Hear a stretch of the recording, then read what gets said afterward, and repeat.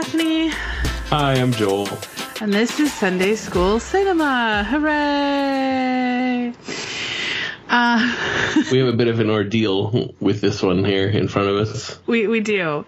And we did. The whole thing was an ordeal. So the movie that we are about to watch, you are probably not going to be able to find unless it is at, like, if you still have a local rental store, which is where we found it, or if maybe your library or something has it, would be my only other thought. It is a documentary from 2007 called Unborn in the USA that is about the progress at the time of the anti-choice movement, and specifically looking at it through the sort of access and lens to this group called Justice for All, that likes to go to college campuses and set up really graphic pictures of dead fetuses to upset people and try to convince them. Anyone who's ever been to any kind of like pro-life rally has probably seen these. Yeah. They're well, I guess I feel like they've maybe gone a little bit out of style now. I don't know. When was the last time you were at a fucking pro-life rally? Well, I mean, obviously I haven't been to one in a long time, but I feel like you used to see them, you know. There was usually at least one or two that were like around. Yeah. You'd see them around in different places, and I haven't seen one in a long time now. But yeah, we had settled on this movie, and I believe we announced it in whatever the last episode was. We did. Was it the Steve Martin one? This is another tidbit here, is that it's been about 2 months since we recorded an episode. Yeah. Just for scheduling reasons, and things got busy. We both got vaccinated, and could see humans. It's been a while. Yeah. At any rate, we could not. It is not available anywhere streaming for rent or anything, and we thought we had found it on YouTube, I believe. Yeah, but it wasn't. It's like kind of on YouTube, but not really. And we had decided we were going to skip it and do something else. And then Beth discovered that the local video rental place, Film is Truth, here in Bellingham, Washington, has it, and which is a testament to how thorough their collection is. It's true. It's amazing. I mean, yeah. So, and God, it's one of those, like, you remember how like at Blockbuster and stuff, they always had the movies on the shelves face out so that you could see the cover, but you could only put like 10 movies per shelf, right? I mean, as someone who worked at Hollywood Video, I, in fact, did turn them face out. Right. That is not the case at Film is Truth. They have everything spine outward, and they just pack shit in there. There's so many movies in there. Yep. And I cannot even begin to tell you how much of a fucking loser I felt like going into that place and coming out with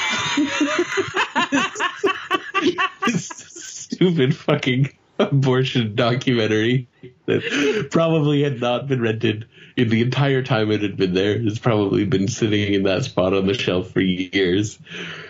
You should have rented something else. Anyway, be like, no, I promise, I like better things. This is right.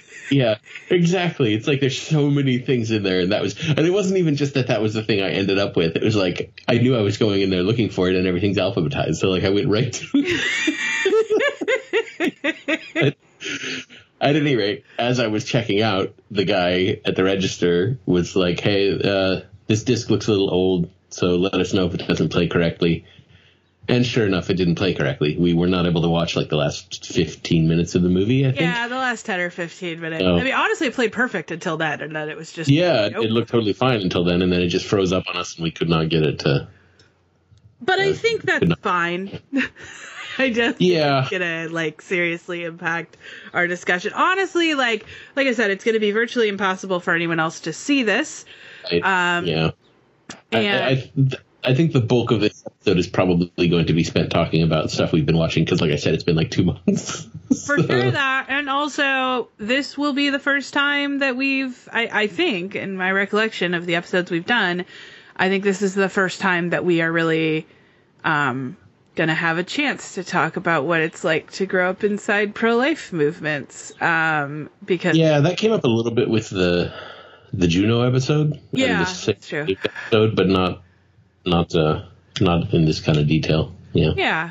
So, I mean, we'll talk about it. Well, I don't think it's like mandated viewing or anything. Like, it's sort of an interesting curiosity if you're into this exact sort of interesting curiosity. Yeah, I mean, I don't know anything about the filmmakers, but they got an impressive level of access. Like, they're not just like showing up at rallies and filming from the sidewalk. They're right in there with these groups as they're planning these things, and yeah.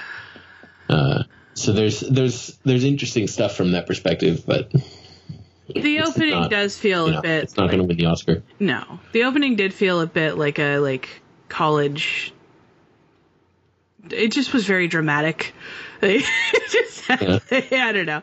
Anyway, one of the directors for it is Stephen Fell, and it looks like the only other movie that he has directed was in 2018, and is called Swimmer's Ear: A Journey to the Deaflympics. Okay. And then a guy named Will Thompson. I thought it was interesting that it was men who made this movie, and this is his only credit on IMDb. Okay. So I don't know who these men are. Yeah. If you randomly run across this, you can feel free to reach out to us, because we would definitely be curious. What did you look to see if either of them are on Twitter or anything? Like, are they journalists? Are they? This is all stuff that we probably should have done before we were recording. It didn't occur to me it didn't occur to me to try to look either of these people up either. Yeah. But at any rate, it's. I mean, Will Thompson is not exactly like a.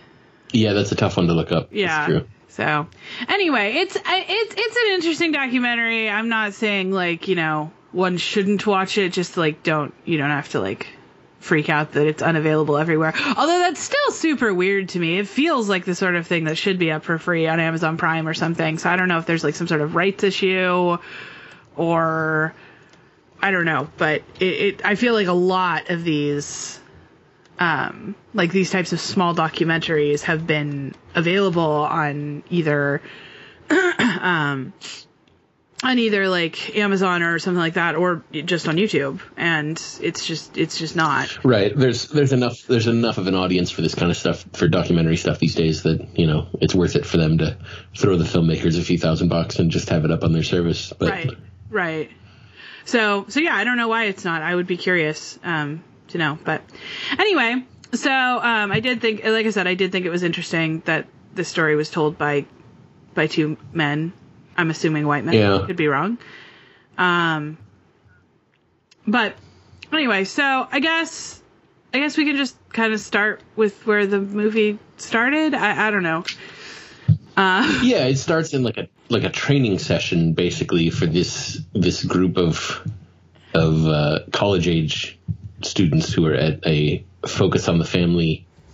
They are at the Focus on the Family Institute, which the Focus on the Family Institute, I don't know if they are still doing it, but they did do it for a really long time. And they would essentially get like, I believe they said it was 88.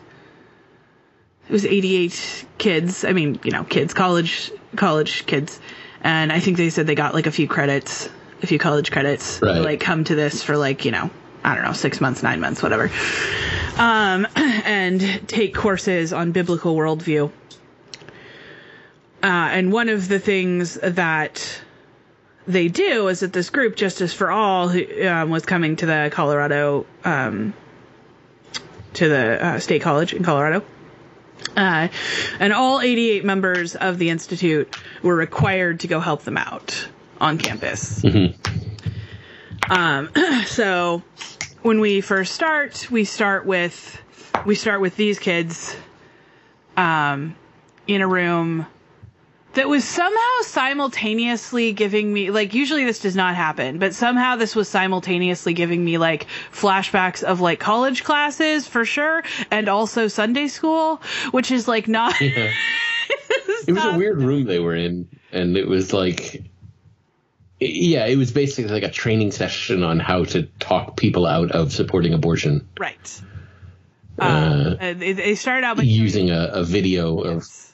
Right, it was a video of this young woman who was being harassed by a group of anti-abortion people. She had, and I suspect she approached them, but I mean, regardless, it's not an excuse. She approached them and was like, you know, this is bullshit. Like, I was raped and had an abortion when she was young. It was like 12 or 13 or something. Yeah, I can't remember exactly, but it was very young. And then you have this group of mostly men, white men, gathered around her, trying to like argue that she murdered a baby after she got raped. Right. So the point of this exercise was to demonstrate how that is not an effective method of reaching people on this issue. Right. He was which is true. But yeah, he was like, you know, no, it takes, I can't remember what he says, 10 minutes, 12 minutes, something he counted, before anyone says to her, like, I'm so sorry this happened to you. Right. And this is one of those things where it's like, well, they're not sorry is the problem. They don't care. And you don't actually care if they care. You're trying to train people in how to perform empathy that will convince people to listen to you. Right. This is one of those interesting things in stuff like this. It's a thing that I have seen a lot personally, and you see it several times in this. That they're constantly giving up. They're giving the game away by talking about how, you know, we can't approach people in these ways. We can't, you know, because they'll see through that. Right. Like it's never because, oh, maybe we should have like genuine compassionate feelings for these people. And that's why we can't pretend these different things. It's always, we can't do it because they'll see through that and it won't be effective. Well, I mean, I think it really speaks to how people within the evangelical church view relationships in general. It is entirely transactional in so many ways, particularly with people who are outside of the church.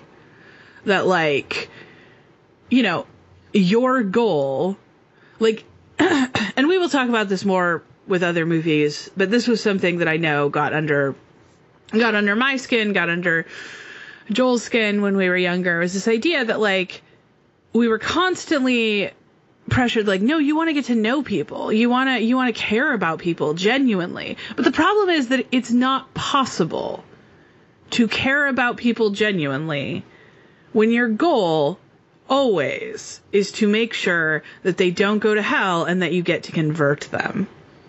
Right. Yeah. The end of that sentence, the end of the you need to care about people genuinely is so that they will listen to your side of things. Right. That's not what genuine care is. Exactly. So, and this is something that they can't, there is not a reconciliation for it. There is not a way to have, well, there is not a way to have relationships that are genuine, meaningful, caring relationships while also only having those creating, forming, maintaining those relationships with the intention of proselytizing to someone.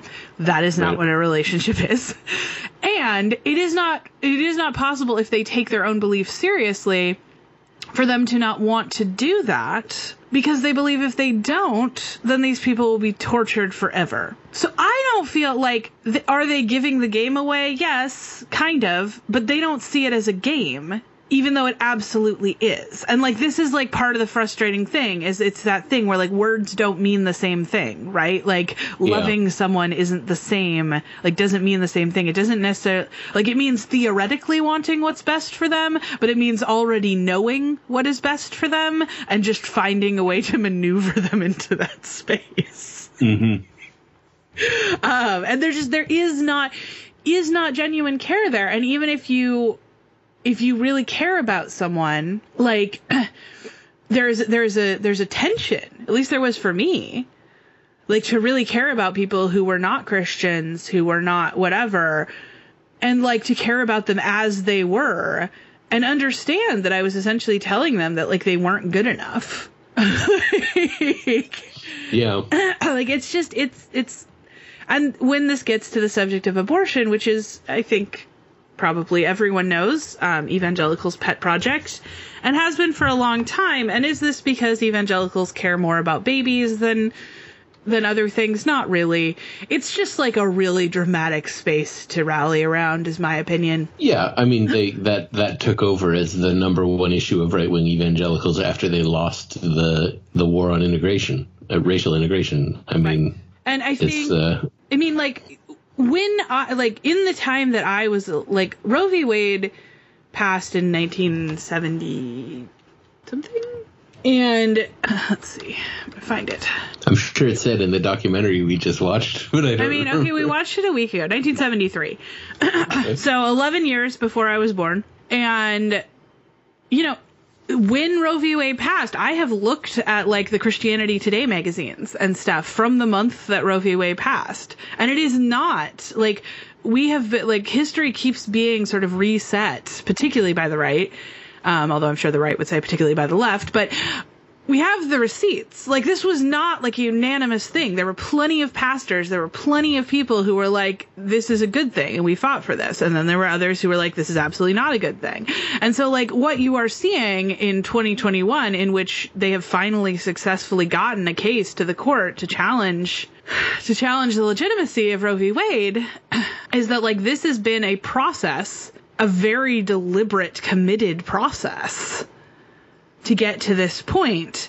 And I think even watching this, it's clear. Like, this is 2007. This is like less than 15 years ago. And I think even here you can see how the tactics, the common things they have evolved like since then. Yeah.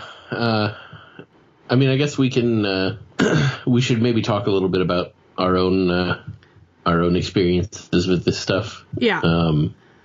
I've never witnessed one of these campus display things that they focused a lot, particularly the first half of the documentary is basically all about that. But we used to go when we were kids. Our mother would take us, not every year, but we went, I don't know, maybe 5 or 6 times.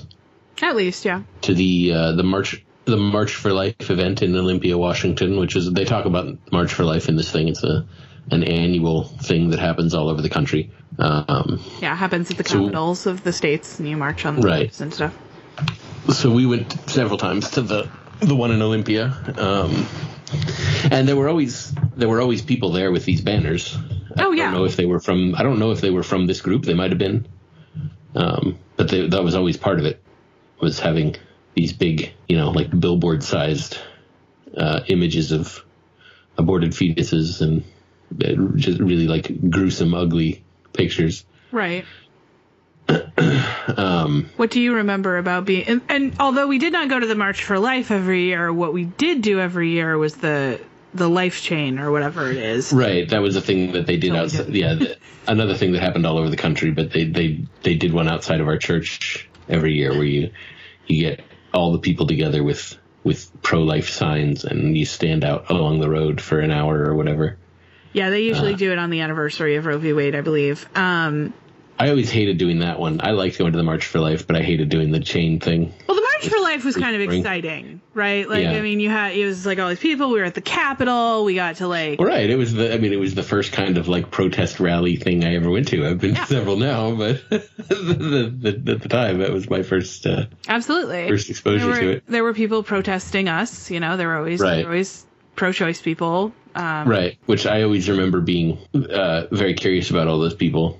But I tried to convince Mom to let me go talk to them once when I was in high school, and she would not let me do that. We had one of them. I remember once we were there with our friend Nick, me and Jared, our brother, and our friend Nick, and we weren't with. We were just kind of off by ourselves in the crowd, whatever. And kind of as it was wrapping up, a guy from the counter protesters came over and started asking us. I think he was asking us what we thought about the death penalty and trying to like draw out the hypocrisy of supporting the death penalty and opposing abortion. Mm-hmm. And I remember he was being very nice about it and just kind of trying to talk through some stuff. And this woman came over and started yelling at him because he was trying to he was trying to indoctrinate the children. Oh, the irony.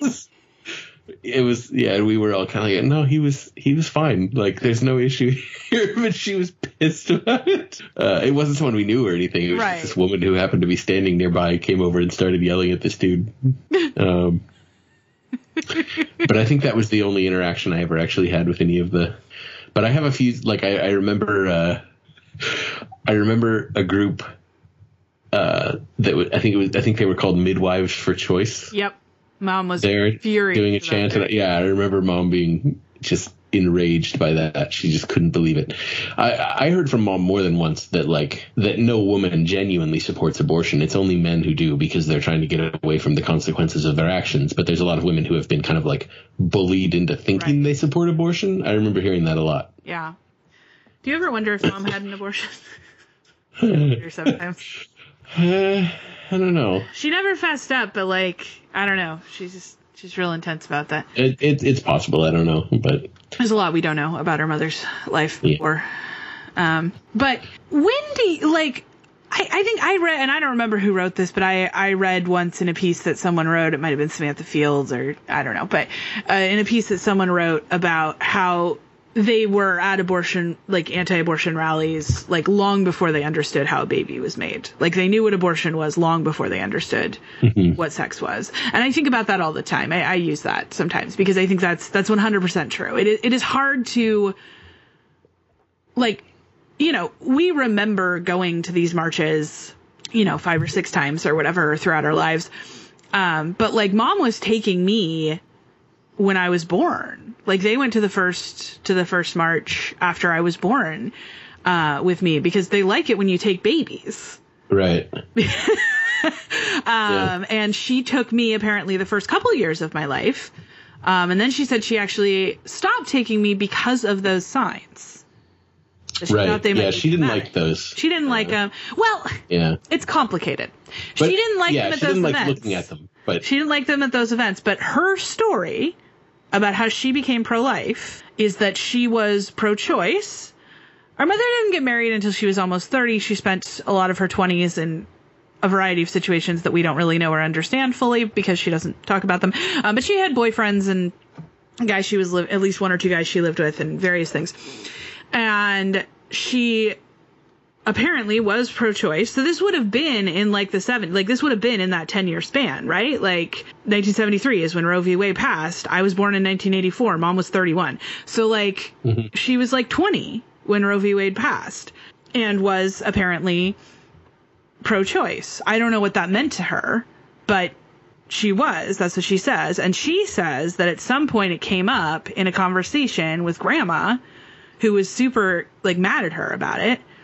And that Grandma made her go to a presentation on what abortion really does at the church, and that they showed these very gruesome pictures. And Mom attributed that with making her pro-life. So I think she thought that they had a place, and that the place was not where children could see them, but that it was important. I don't know. Well, I mean, I think, I don't know, maybe this is an ungenerous reading, but I think she found them very unpleasant, and she didn't necessarily object to their existence. She just didn't want to feel bad because she was looking at unpleasant things. So she was okay with other people feeling bad by looking at unpleasant things because, the people who believe the bad things deserve to feel bad. So she was okay with that, but she didn't want to have to feel bad. That's my guess. I mean, that's not impossible, and especially that would still match up with her story of that she did believe the bad thing at the time. Right. I mean, this is the same woman who once told me that one of the things she regretted most in her life was going to an anti-Vietnam march. So to be clear, we all rewrite our history based on, that's just a thing humans do. It's not inherently a terrible thing. It's kind of an interesting thing to study and how we reformat things as our opinions and views change and stuff. But it does seem that our mother has consistently reformatted her world to be smaller than it was before, just for decades now.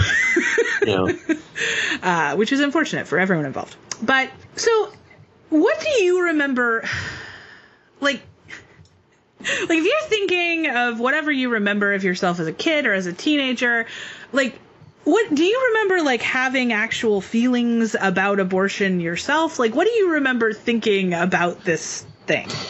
How important did this feel to you? I think, we've talked about this some before, that we had, like, I think it's fair to say, even among, like, evangelical kids, we were, like, unusually politically minded, I think. Yes. I always say that Mom and Dad were conservative Christians in that order. That it was it's more about that. And to be clear, I do think that there are groupings who were much more so than us. But we were above the average. We were above the average, I think. I like now at this point being on Twitter and knowing a lot of people who were much more involved in like the pushback and stuff to Roe v. Wade as they were in sort of their formative years. Like our family was political in that we talked, like, Dad listened to Rush Limbaugh every day. Like, we listened to Michael Medved. Our family didn't get involved in the sense of actually doing anything. We just knew about things. It's almost worse. It's like... Oh, yeah. Like, they didn't even have, like, the conviction to actually do the thing. We just talked about it a lot. Yeah, that's that'll tie into something we'll get to later in this movie, but it wasn't it wasn't like we were we weren't behind the scenes anywhere at this thing. We weren't helping organize anything. We just went and as far as like what I believed when I was younger, I mean, I believed everything that I was told for. Well, sure. When I was a kid, that's generally how it goes. I remember getting into an argument with Mom once when I was probably like 12 or 13, because I told her that I thought the whole strategy of like standing outside Planned Parenthood yelling at people who were going in was a bad idea. I also had one of those. I was a little older. Yeah. She didn't appreciate that. But I feel like I was always kind of uncomfortable with the sort of culture of the pro-life movement. Yes. Well, and we had sorry. I could ever put my finger on it as a kid, but yeah, no. And we had sort of a moment, and I can't remember if I kind of think this was after I had left home, after I was booted to the curb, but was still coming over when it was Life Chain Sunday, and I was there, and Mom just like expected that we would all go do this thing, and I was like, no, I'm not doing that. And then you guys said that you weren't doing it. I don't remember this. It was like right before. It was definitely one of those things where Mom like fully blamed me for this, but like I felt like my reasoning was solid. Like at that point, to be clear, I was anti-choice for a really long time, at least passively. Even if I also was not comfortable with a lot of like this sort of weird subculture, but like I was just like, I don't think this is beneficial. I don't think this is helping anyone. I don't see what you think. Like, I have heard your arguments for the last 19 years or whatever it's been, that this like reminds people that we haven't gone away, that this is important. You just sit and pray or whatever while people either honk and support or yell at you and flip you off. And I have heard that, and I don't think that this is something that is doing a positive thing. I think that you are probably hurting people, and I think, like, at best, I think it's neutral, and at worst, I think it's harmful. Mm-hmm. And she was fucking furious. But it was right before they had to leave. So they left. And like I said, I'm pretty sure it was after I was no longer living there. And you argued too. I remember distinctly you sort of chiming in and like agreeing with me. I'm sure she thought I was brainwashing you, but and it wasn't like a planned thing in my memory. I don't think I had realized that Life Chain was that day. Like, I think I was probably just over there doing my laundry or something.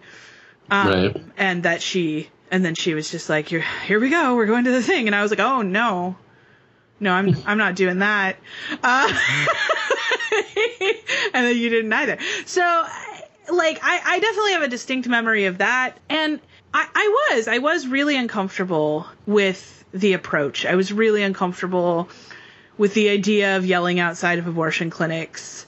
I was when I was like 17 and I was dating this severely abusive person, and we had sex. And, like, I just remember, like, I think about this to some extent because I think about, like, it would have been less, like, I assume it would have felt less, like, critically important to your life in high school. Like, it was, like, a thing that you believe, it was on the checklist of, like, things that we believed. But, like, yeah, you didn't have to worry. High up on the list, like, it was clearly one. Of course. But like, yeah, no, it wasn't something personal. that ever crossed. Yeah, it never crossed with my personal experience in any way. Right. I was not having sex at 17, so. Right. So I had started fucking around much younger than that, but I officially lost my virginity in the heteronormative version of that term when I was 17. And I was, like, a big part of my sex education, the majority of my sex education in high school was a combination of experience and also Loveline and Dr. Drew. The classics, yeah. Which is really upsetting now because Drew is honestly, like, such a fucking piece of shit. Right. But I genuinely, like, credit, like, most of his sex advice was, you know, I mean, it was medically accurate, more or less, at least time, certainly more than anything else I was getting. Right. And so it was genuinely kind of a lifesaver for me when I was a kid. But I think that speaks less to Drew's good nature and more to my lack of other options. But, but, like, so one of the things that came up a lot, and this is another thing that the goalposts have moved significantly. Like, we have started seeing more of a thing where the pro-life movement are like just against birth control in general, or which was not true when we were kids. That was not the case. Well, it wasn't. I mean, you always had Catholics, but it was not like the, like, and Quiverful folks, but it was not like the overarching umbrella. It was factions. It was like small factions. Yeah, I mean, I think pretty much everything that I heard growing up was that you know, the pill was bad. I heard that a lot growing up. Condoms were also bad, but only because they were ineffective, not because. I mean, to hear they were ineffective for STIs. Right. Well, I don't know, but to hear an evangelical Christian talk about condoms, you would think that, like, that they had all been shot with a shotgun before being put on or something. True. Like, they're just useless. They compare the AIDS virus and a condom to, like, microbes going through a fishing net or something like that. I have this. It's the same bullshit that you're hearing about COVID and masks. It's literally the exact. It's the same thing. At any rate. But I definitely remember hearing as a kid that any kind of, like, hormonal birth control or whatever, that it's all just that it's essentially causing abortions in, like, a less dramatic way. Interesting, because I don't remember that. What I remember is I specifically asked Mom and Dad at some point what like, did they use birth control when they got together? Because I was born 2 years. They got pregnant a year after they got married, and I was born almost 2 years later. Well, over 2 years later, so it was over a year, I guess. And then, you know, there was solidly, you know, it's not a lot. There were 16 months between things because they lost a baby between me and Jared, and then Jared and Joel are 16 months apart. So it seemed very clearly planned, like. And so I asked them if they did, and I don't know what kind of birth control they used, but Dad said yes they did, and that you had to be careful about what kind of birth control you used. I suspect you're right in that they did use condoms. Did I ever tell you about the overheard phone conversation that I had once with Dad when No. That was sort of I can't remember. I think he might have been talking to Dave, his friend Dave, or maybe he was talking to one of his brothers. Those are the only people he talks to, so it's a good chance. At any rate, whoever it was that he was talking to, I guess it could have been either of them, because it might have been his brother Paul, who had a son who was. At any rate, whoever it was that he was talking to had a son who had recently gotten married, and they were talking about that. And the family computer at the time was in the living room, and I was on the computer, and Dad was sitting at the other side of the room talking on the phone. And I had my headphones on, so I think he thought I couldn't hear him, but I wasn't listening to anything. I just had them on.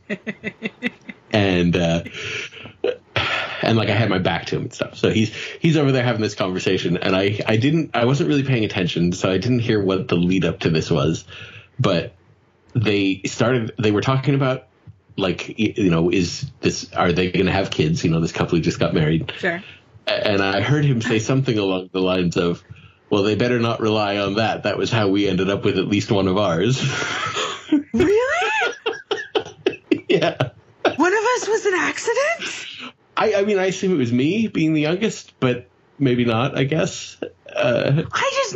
Never even crossed my mind, because, again, like, if Daniel had lived, we would all have been 16 months apart. Right. So I just assumed that although it would make sense, Mom had a tough pregnancy with Jared and obviously had lost a baby before that and was tougher with you.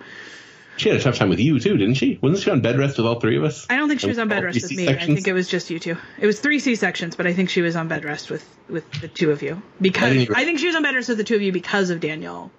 Oh, yeah. It was a high-risk pregnancy. Whatever. I didn't hear it. I obviously, I've never asked him this, but I did. This is one little tidbit that I overheard. Oh, that is fascinating. Yeah. Wow. Okay. Yeah. I always just assumed they used condoms because what I remember Dad saying at the time was, like, you have to be careful what you use because some types of birth control cause abortion. He did not proceed to tell me what types those were, which seems dumb if you think that is the case. I mean, I'm sure if you'd asked him, he probably wouldn't have been able to give you an answer. I mean, you think Dad knows the different types of hormonal birth control? Like, well, I mean, part of what I'm curious about is, does he think that all hormonal birth control causes abortion? Or, like, would he have just said the pill? Or are there, like, specific ones that are a problem? Anyway, but, of course, part of this is the concept of the morning after pill, which, Right. I remember that becoming a thing when I was a kid, like, or becoming a prominent feature of the debate. Right. Like, I think, the morning after pill is functionally just a double dose of birth control. It's not like, it's not, and it doesn't, if you're fat, then the dosage is wrong and it probably doesn't work as well. There's all sorts of things, but I do remember this becoming more of a thing. And as someone who was listening to Loveline, this came up a lot. People would call and ask if the morning after pill was an abortion. And Drew would always say, absolutely not. That is not what it is. It is, it's not what's happening. It is not an abortion. Whereas Mom and Dad most definitely said that it was. It was an abortion. And when I had sex for the first time with this piece of shit guy, and afterwards we got in a fight because he hadn't used a condom or anything.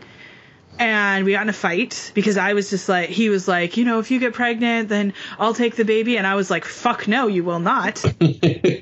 Like, I'm not, I will give it. And at no point did I say I would keep the baby. I would like to note this. I was never like, yes, I want to have this baby. I was like, I will give this baby up for adoption. I will do whatever I can to make sure that you never get your hands on a child. And didn't go over well. He wasn't super thrilled with me. But what did happen was that I was like, you're going to go get me the morning after pill. Like, you made a mess and you're going to clean it up. Because at the time you couldn't get it. Like, now you can. Right. It wasn't on the counter yet. But you had to go to Planned Parenthood or whatever to get it at the time. And he did. He went and got it for me. Now I think I haven't had reason to take it in a very long time. Bless the creator of the IUD. But at the time, it was 2 pills and you had to take them like 12 hours apart. And I don't think that's true anymore. I think it's just 1, but regardless. And I was at like a sleepover at the church and he like came and dropped off the morning after pill to me. Wow. When we first got there. And like we tried to play it off like he was, he had stopped by to see me or whatever. And it was like, it wasn't like a bunch of us. It was just like me and like 3 other girls and this woman who was running like a small group we were in or something. And we were at the youth house. And Amanda figured out what was going on. And I got very severely slut-shamed after a fairly after a fairly traumatic experience. It was hard to be a Christian teenager. Anyway, but the point is that I took the pill as soon as he brought it to me. But it was like 5 o'clock. So like, it says on the instructions you're supposed to wait 12 hours. But like, of course, everyone was asleep by like 1 or 2. Right. And it's not like I had a phone.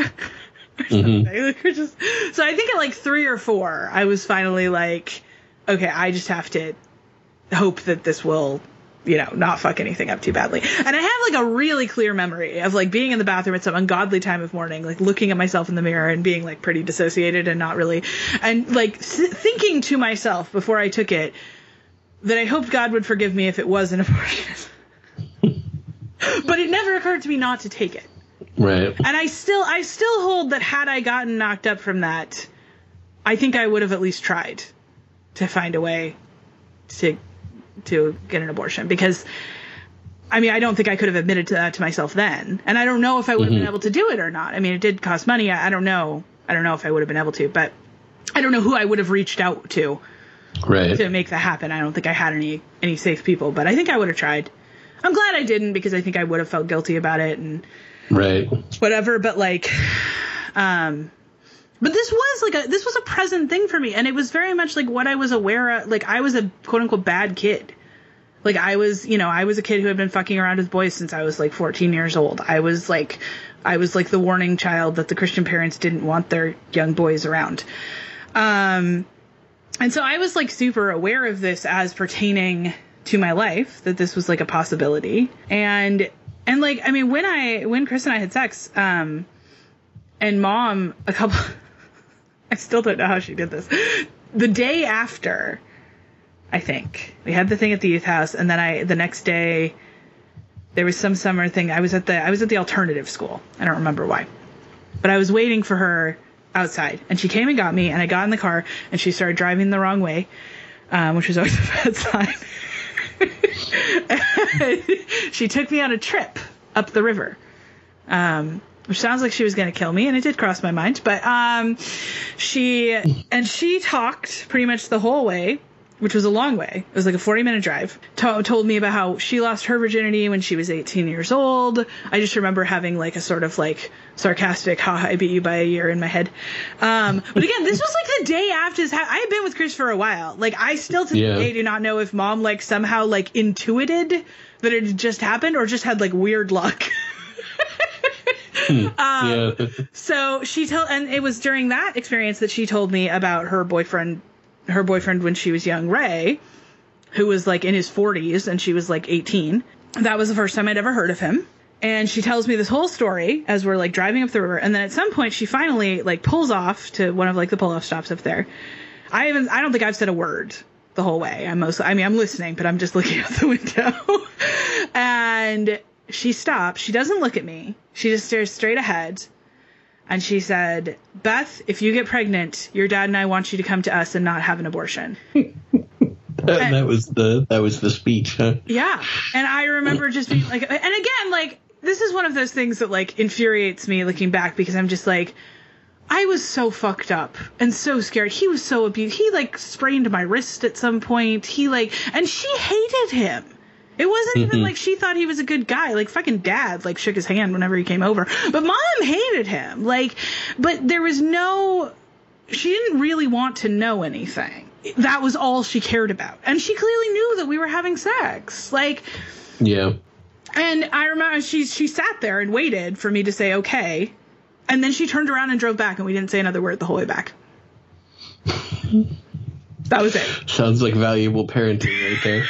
That was the talk. And it just feels so sad for baby me when I look back at that, because I'm just like, oh my God, I was so scared. I was so like fucked up. I was in such a bad space. And like, this is what you're worried about. You are more worried about this theoretical potential child than you are about your actual kid. Right. Which I just feel like sums up so much of the movement.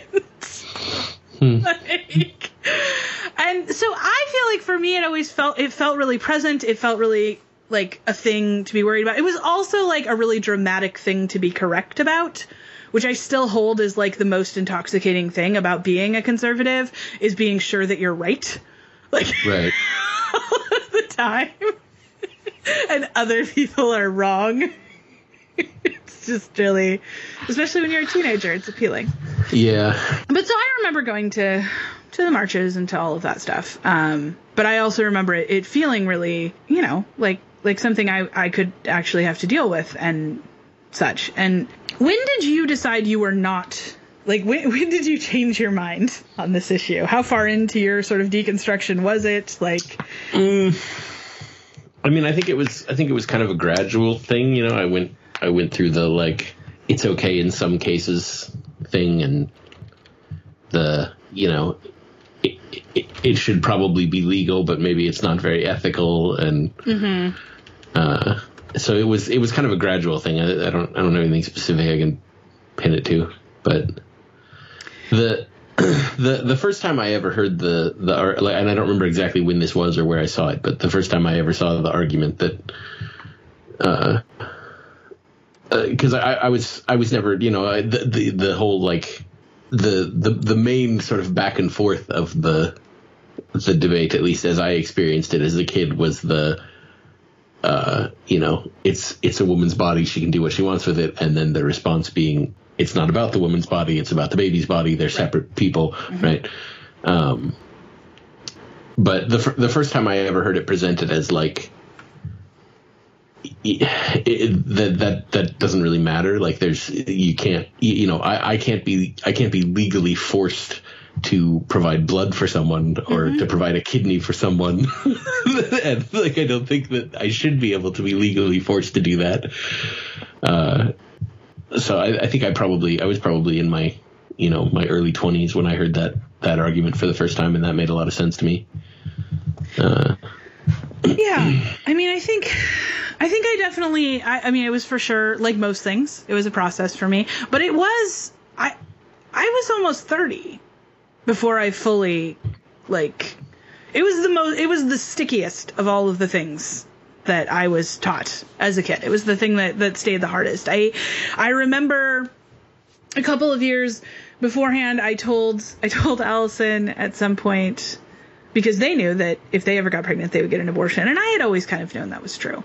And I was starting to feel a lot of guilt about, like, my lack of support of my friends. And I remember telling them really specifically that I had decided, even though at this point I still found it to be a challenging moral question. I thought that it was a baby, and I told them that if they ever went to get an abortion, I'd go with them, which I don't think they would have asked me to do that, but they were touched that I offered. But what happened to me is that here I was, and I was starting to have all these questions about this. It was starting to feel like it came up a lot. And I was in this social work program at in my undergrad in community college. And my first, you had to do a couple of different practicums. You had to do X number of practicum hours.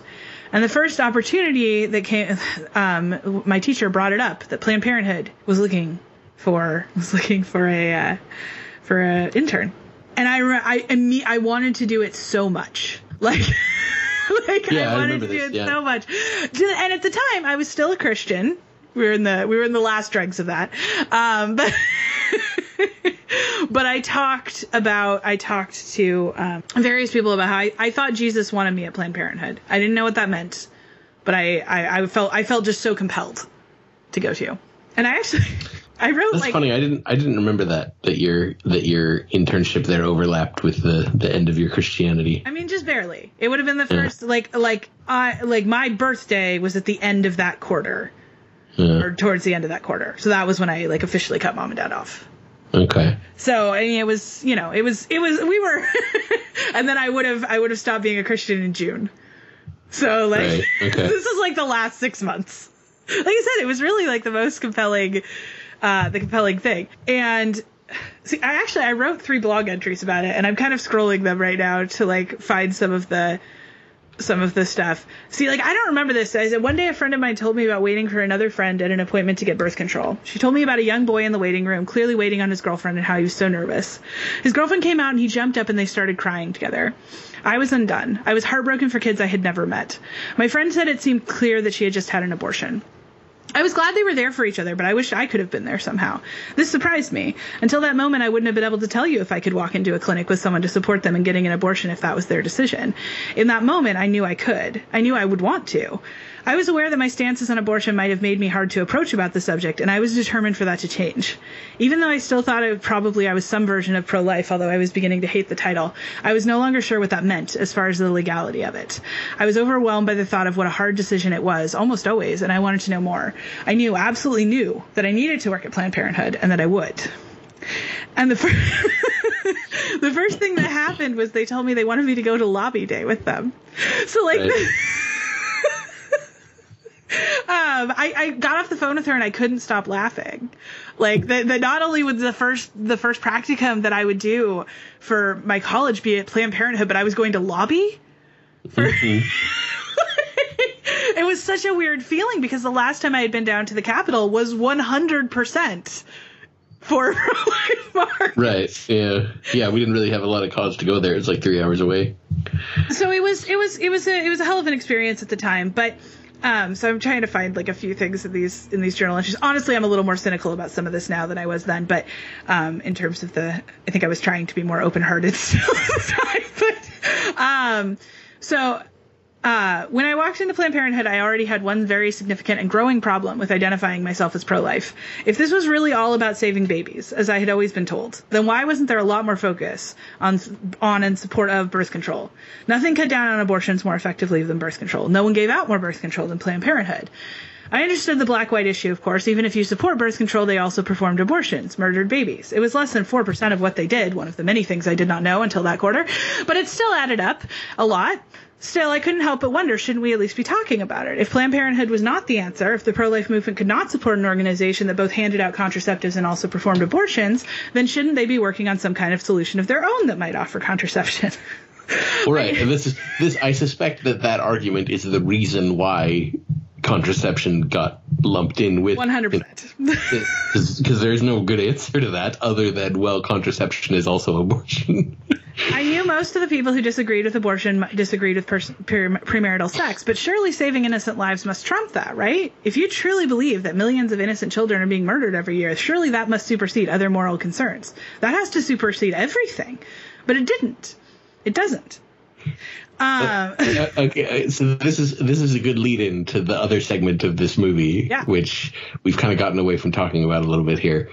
There's a whole segment of this movie that talks about what were they called? The Army of God? Yeah, is that what they were called? It was just this. It's a Christian terrorist organization. I mean, that's Absolutely. What it is. And there's interviews with several of them and stuff. They would do like abortion bombings and assassinations of abortion doctors and stuff. And they actually interview several. One guy who had been convicted of planting bombs at abortion clinics and. Yep. And it's. I remember the first time we watched this, finding this stuff very interesting, and I still find it interesting because I remember always thinking as a kid, because the rhetoric that we always heard was that abortion is the new Holocaust, that the Holocaust is happening right now in our country and we're not doing anything about it. Yep. And I always thought it was weird, like because I never that always seemed overblown to me. But I always thought it was weird that, like, if that's really what you believe is happening, then what you're doing or doesn't do. Yeah, like, how is this all you're doing about it? Right. If you really believe that's what's happening, how are we not, like, if that's honestly what you believe is happening, we should be doing this Absolutely. stuff. These Absolutely. Army of God this guys is in fact consistent with what you are claiming is the case. And that right. and that to me, the big thing to me that I came to about a lot of this is that, like, most pro-life advocates do not actually believe that a fetus is a baby. They don't. Right. They may say that, they may claim to believe that, but their actions prove that they do not believe that. Because there is no fucking way that if you really believe that millions of babies are being killed every year, then not only do you not personally try to hunt down abortion doctors, not only do you not personally, like, try to bomb abortion clinics, but you distance yourself from the people who do. Right. Because it looks bad. You say that they're not real Christians. You say that you don't support that sort of thing. That's not what pro-life is. Okay. You sure as fuck support wars in which killing people for, like, it is so clear that the cognitive dissonance there, like, this movie was made, I believe, either 1 year or two before George Tiller was murdered in his church while serving as usher. And a significant portion of the stuff with the Army of God takes place also around protesters outside of George Tiller's, at the time, George Tiller's clinic, which does late-term abortions. There are only about 3 places in the country, I believe, last I heard, unless we've gotten more, which seems unlikely. There are only about 3 places in the country that do late-term abortions. And the vast, vast majority of the time, these are really dramatic circumstances, deeply tragic circumstances. Most of the time, people who are getting late-term abortions wanted their fucking baby. Mm-hmm. But some sort of, there's some kind of, the baby won't survive. The baby will be in pain. The baby will be and will die after nothing but pain. There's so many things, and they are tragic stories. They are truly some of the most horrifically tragic stories within within the abortion community. And the people who perform these procedures are saving lives, so many lives. And they are doing it while literally having their own lives threatened. Right. I cannot recommend enough watching the documentary. I think it's up on Amazon right now. It's called After Tiller. And it is truly one of the most gut-wrenching and beautiful, in many ways, documentaries that I've ever seen about the experience of continuing to provide late-term abortion care for women after George Tiller was gunned down in his church, and what that looks like. And so I was basically writhing and nearly lost my mind during the entire section where they're interviewing these people outside of Tiller's clinic who are screaming at these women and talking about, it's just, it is fucking brutal. But yeah, the fact of the matter is that the people who, we said they weren't real Christians because we didn't want to admit that that's what we were connected to, much as we said Westboro Baptist wasn't real Christians and all of these things. But the truth is that to some extent, this is a more logical follow-through on what you're teaching than what you're doing or not doing. Mm-hmm.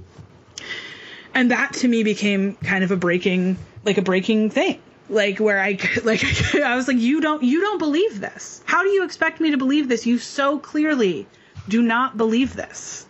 Yeah.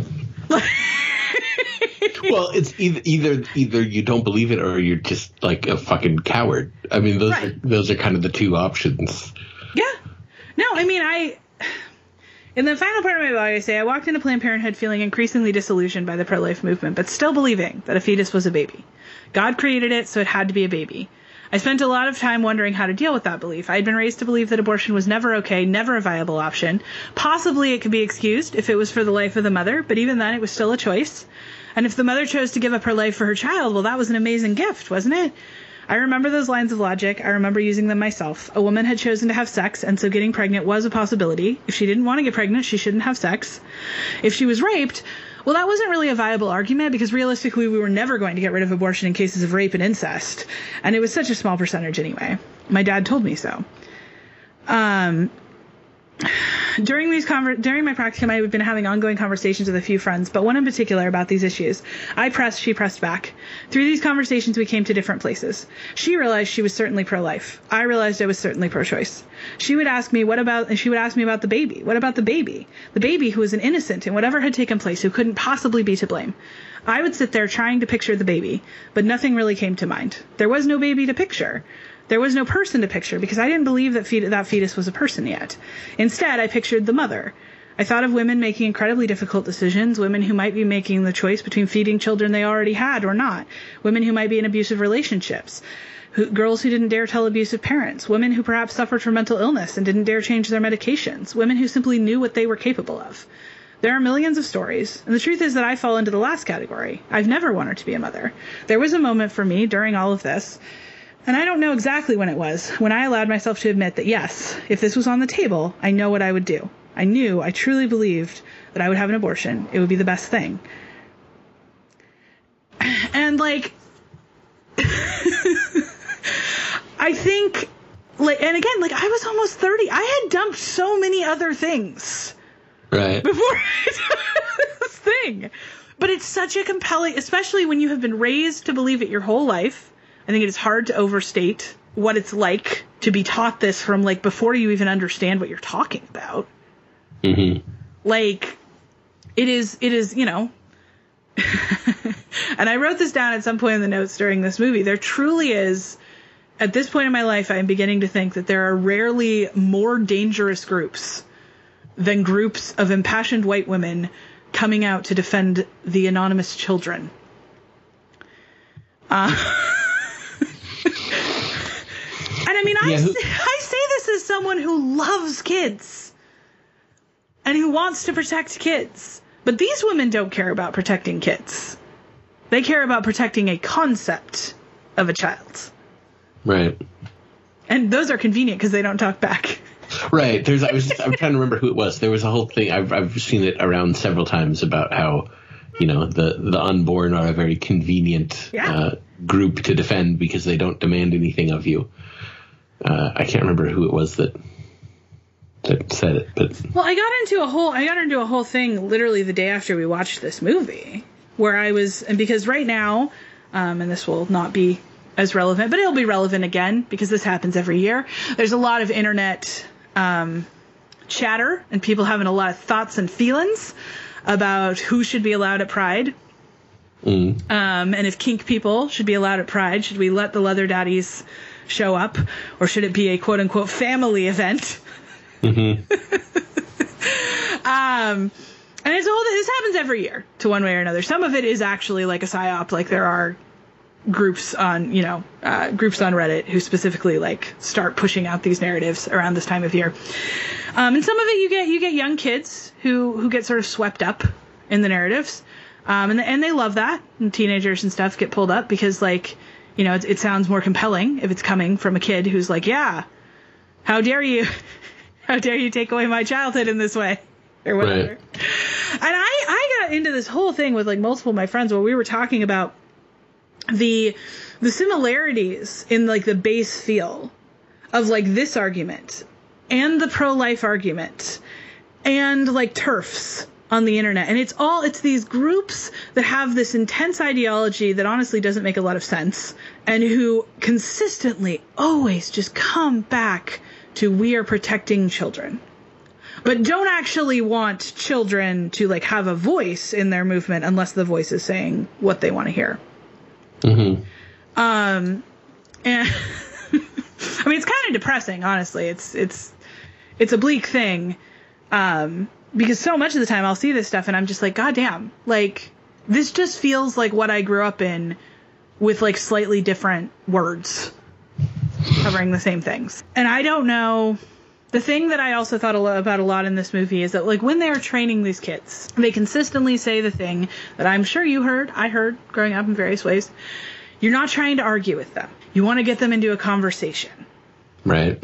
You just want to make sure that you're having like a genuine conversation because that's where we change minds. That's a success. But it's all manipulation tactics is all it is. Oh, of course. Yeah. But this is something that I run into a lot when I think. So we have protesters who apparently have nothing better to do with their fucking lives, who sit outside of our Planned Parenthood sometimes. Yeah, you see them outside the Bellingham one too sometimes. And for a while they were getting, especially during quarantine and stuff. I think they didn't have anything else to do. I don't know. And we would drive by, and I would always feel a lot of uncertainty about what to do because I wanted to yell at them and flip them off. But that's what they want. That's what they want. That just reinforces their narrative, right?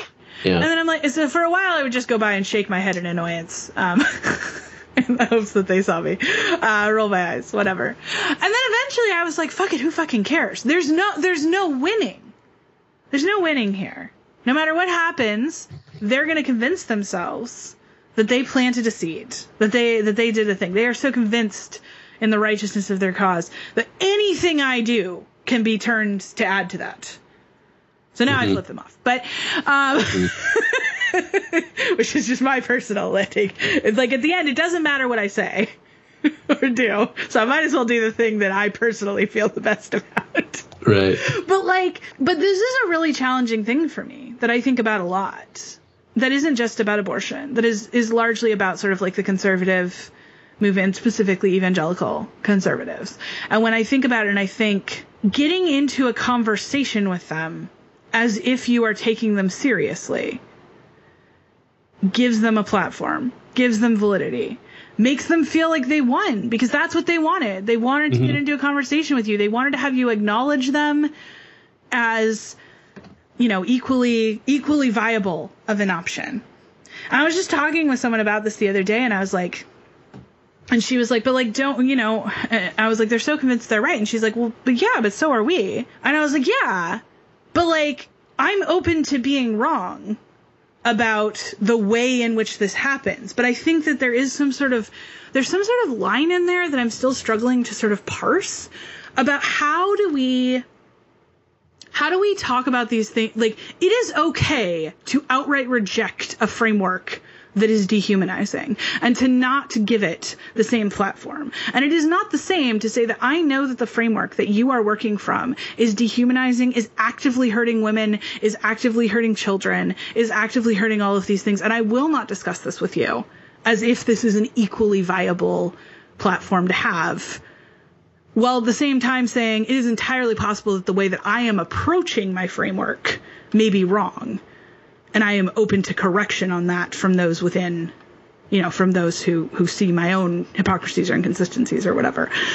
But what I see a lot with people, especially people who did not grow up like we grew up, is there's a lot of like trying to engage with them. And I don't know. For me, every time I see that, I'm just like, fuck, you're just giving them what they want.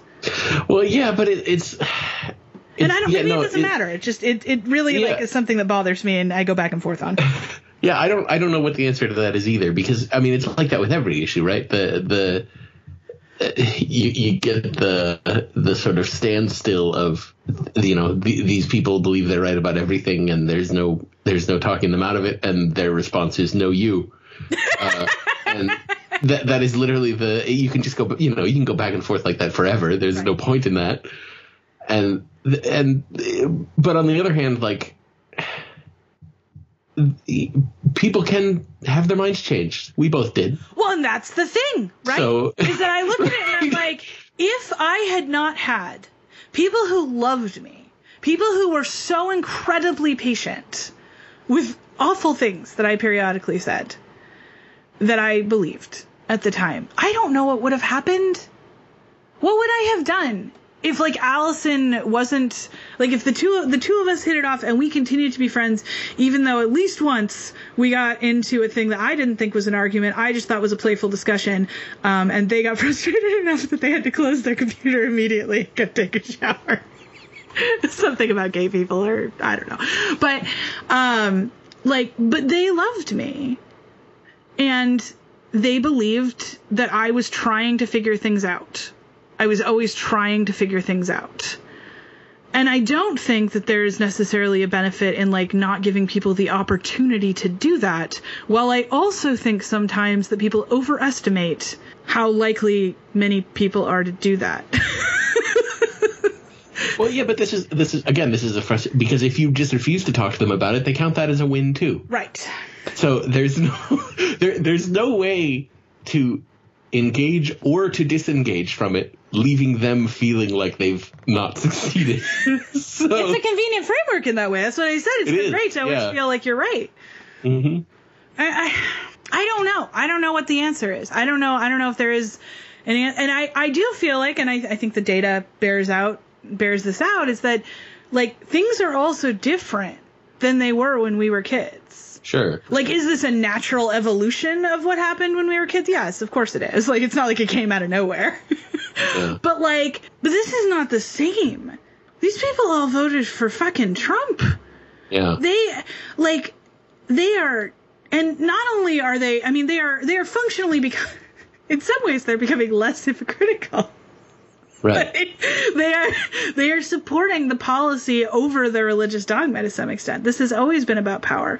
One of the most, like, frustrating things for me as I became more liberal was realizing that, in fact, the liberals were not what I had been taught. That I would kill to live in a world where the liberal side of politics, leftist side of politics, whatever, was like a tenth as organized and determined and together as I was taught they were, as the right wing is. Like, it was a very frustrating thing to realize that was all kind of a lie, and that, like, I don't know. Like, I get so frustrated still, where people are really freaked out about Roe v. Wade and stuff, and I just consistently am like, look, I am very freaked out about Roe v. Wade. There has not been a point in my conscious memory where I was not being told that the goal was to fucking overturn this. Mm-hmm. Like that, to overturn the courts, to get the courts on our side, to overturn Roe v. Wade. But if you think they are going to stop at Roe v. Wade, you are fucking kidding yourself. Yeah. They want to overturn all of the civil rights laws. They want to you are kidding yourself if you think that this is just about Roe v. Wade. Roe v. Wade was a strategic and well-planned entry point. I feel like people are not freaked out enough about it. Mm-hmm. No, I agree. I think people in general aren't nearly freaked out enough about a lot of things that are going on right now. I think people just like don't believe that it could happen. Yeah, no, oh yeah, that's exactly what it is. Yeah. Which I didn't either when I was younger. Yeah. I distinctly remember being like, okay, but like Roe v. Wade is never actually going anywhere. Right. Even when I thought it should. It was hard. Yeah. I don't know. We've been recording for a while. Is there anything specific like that you wanted to call out within the movie that you wanted to make sure we talked about? I don't think so. I mean, we could talk more about some of the details and some of the kids who were involved in this program and stuff. But I mean, like, yeah, we're past an hour. There was one kid who very adorably was like, I've never really like thought of, this has never been a real type thing to me. And I'm like, well, yeah, babe, because like you're a man. You've never had to worry about getting pregnant. His name was Grant Cheney, and I couldn't find him on the internet. Yeah. But he had a lot of questions about the imagery that was being used and how it was being used and stuff that I really came out of that movie being like, man, I hope you found your way out of this, because it seems like you're trying. So that was an interesting thing, was that several of the kids who were kind of being forced to participate in this thing had issues with the imagery and the approach. I will also call out their fairly nice shot when they were talking there. I guess I will talk about this for a second, which is that there was a lot of questions about like, would Jesus use such graphic imagery or whatever? And they brought up the Passion. And that people are more open to graphic imagery being used because of the Passion, which I think is probably true, unfortunately. We'll watch that at some point too. Thing, but yeah. But they had a nice shot juxtaposing the like gory raising of Jesus on the cross with the raising of these giant poster boards of dead fetuses. That was like it was a nice shot. Yeah. But yeah, I mean, in general, if this sort of thing interests you and you happen to run across this movie, I think it's totally worth watching, but it is kind of hard to find, and I wouldn't like kill yourself trying. Yeah. Yeah, for sure. Okay, well, do you want to pick what we're going to watch next? Yeah, let's do that real quick. We are, incidentally, this is a quarter of the way through. So we're down to 75? Yeah, we have 75 left. Okay. Quarter of the way, Joel. Yeah, I mean, yeah, that's impressive. 14. What's 14? Oh God, 14 is Boondock Saints. I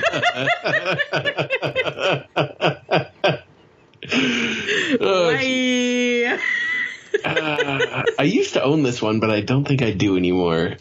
Which we'll get to that, I guess. Jesus, okay. Well, it's streaming on Prime, so. Okay, yeah, no, I'm sure. Okay. Okay then. Well, would you like to talk first about what you've been watching, or would you like me to? I guess I'll go first this time. Okay. And I'm gonna skip around a little bit here because, like I said, it's been like 2 months, so there's a lot. Yeah. Let's see. Leap of Faith. That was what that movie was called. The last one we did. So one major event that has occurred since the last time we recorded is that the theaters here are open again. True. And we are vaccinated. We are. So, shortly after we recorded the last time, I watched on HBO Max, I watched Godzilla King of the Monsters. Yes. Because I had missed that one when it was in the theater. So I watched that in preparation for going to see Godzilla vs. Kong, which is that was my first movie back. It was also me and Eric's first movie back. All right.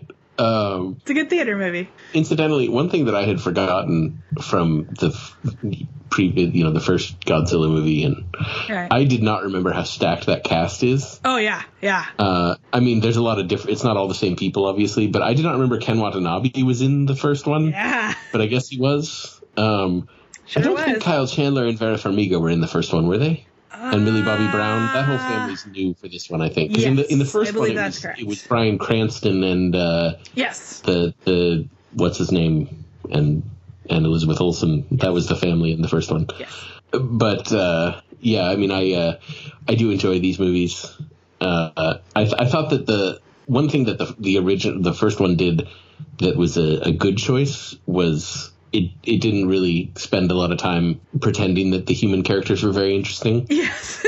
And I thought that King of the Monsters lost that a little bit. It spent a bit too much time trying to get us to care about the Kyle Chandler, Vera Farmiga, Millie Bobby Brown family. Yeah.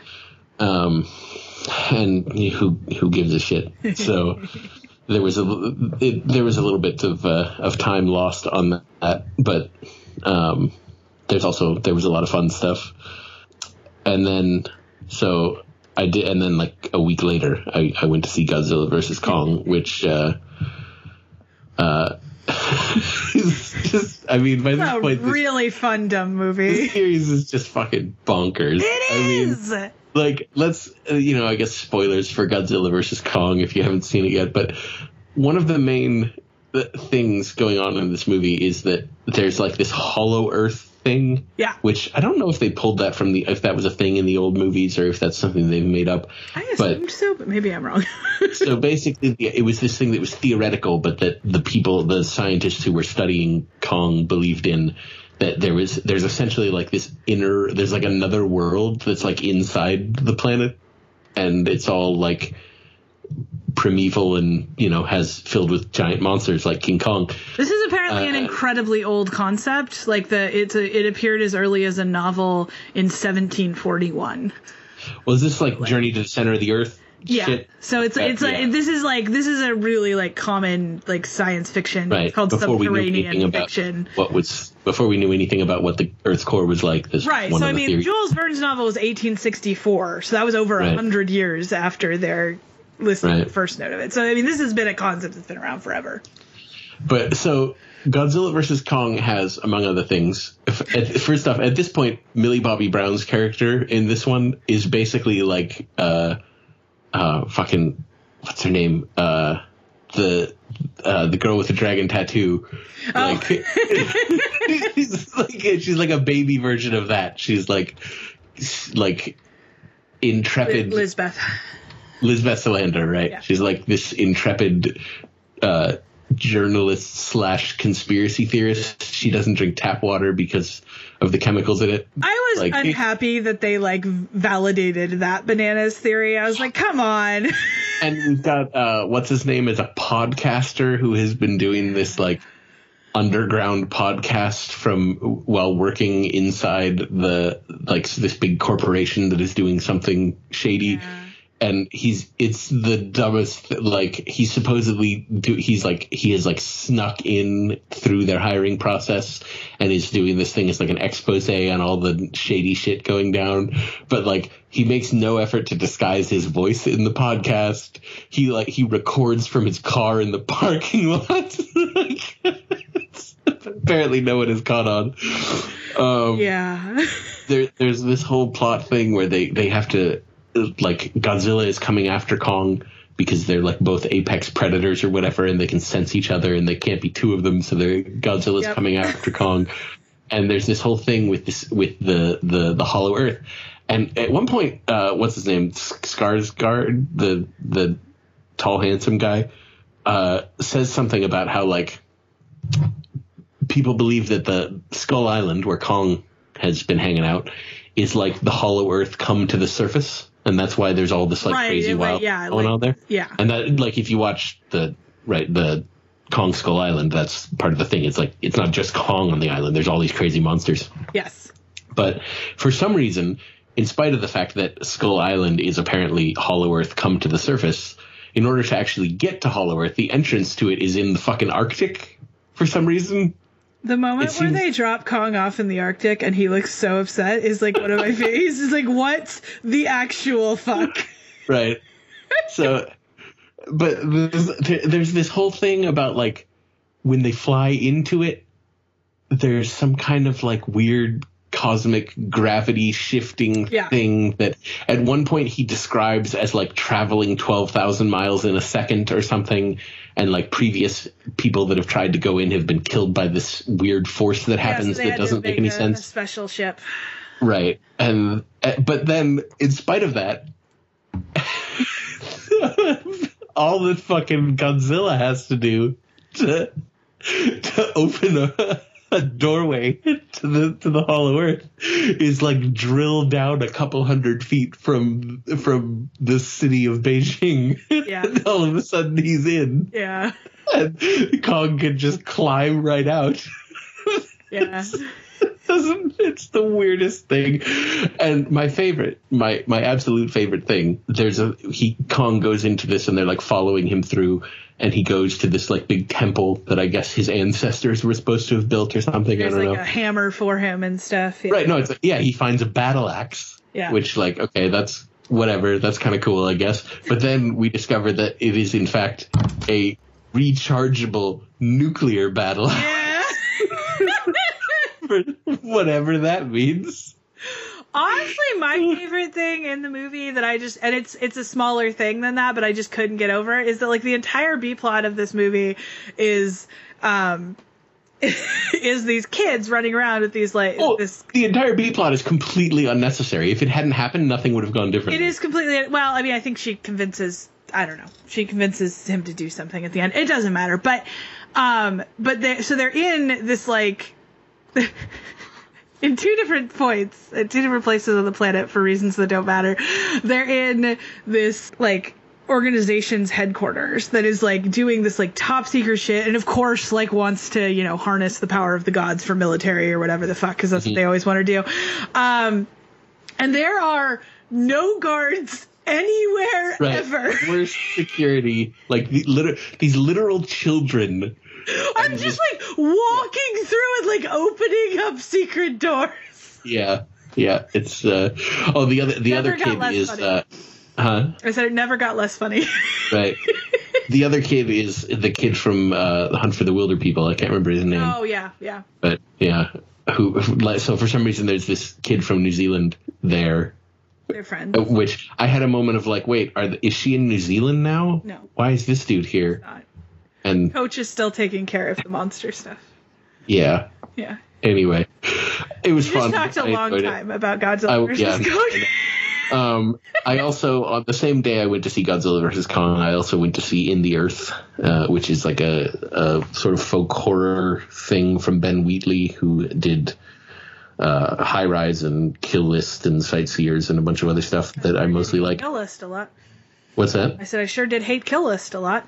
Did you really? I like so Kill much. List a lot. Oh my god. So much. At any rate, it was a quarantine film. He shot it all during quarantine. It's the first movie I've seen so far that had a quarantine or a COVID coordinator on the credits. Right. But I liked it. It was cool. One thing that I've done a couple of, May and I have watched a couple of the Studio Ghibli movies on HBO. Mm-hmm. We've done a couple that we hadn't seen before. We did The Secret World of Arrietty, which I liked a lot.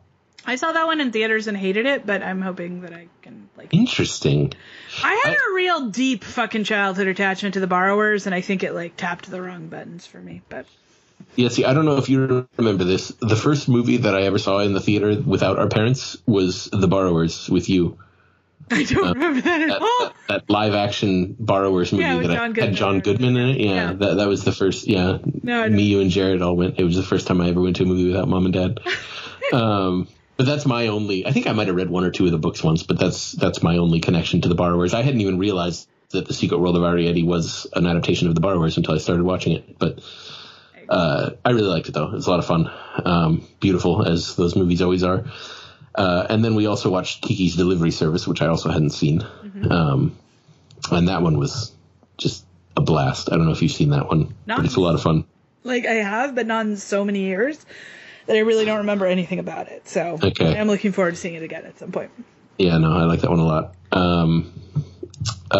Watched the new Mortal Kombat, but who cares? I went to go see that one in theaters. I was kind of disappointed with myself because I was like, man, I should have just watched it on HBO. This is clearly the movie you want to talk shit through. Like, yeah, I did not go to the theater to see it. Man, I watched it together because we did. One of the things that we did when the quarantine started was we bought an old PS3 off Craigslist because we didn't have any gaming stuff here, and we both were kind of wanting something. And one of the games we got was a Mortal Kombat game because she had been really into Mortal Kombat games as a kid. I'd never really played them. Yeah. But so we had played a lot of that over the last year. And so we watched the movie together. But it was pretty dumb. Yeah. It was real fucking dumb. It was real. I finally got around to watching Mangrove, the first of Steve McQueen's Small Axe series on Amazon. Yeah, I haven't watched any of those. I still have not got around to any of the other ones, but I did watch Mangrove, and it was really good. Okay. I like Steve McQueen generally. I'm hit or miss, but when I like him, I really like him. I went to see Nobody. Do you know? Have you heard about Nobody? It sounds familiar. It's John Wick with Bob Odenkirk. Oh yes. Okay.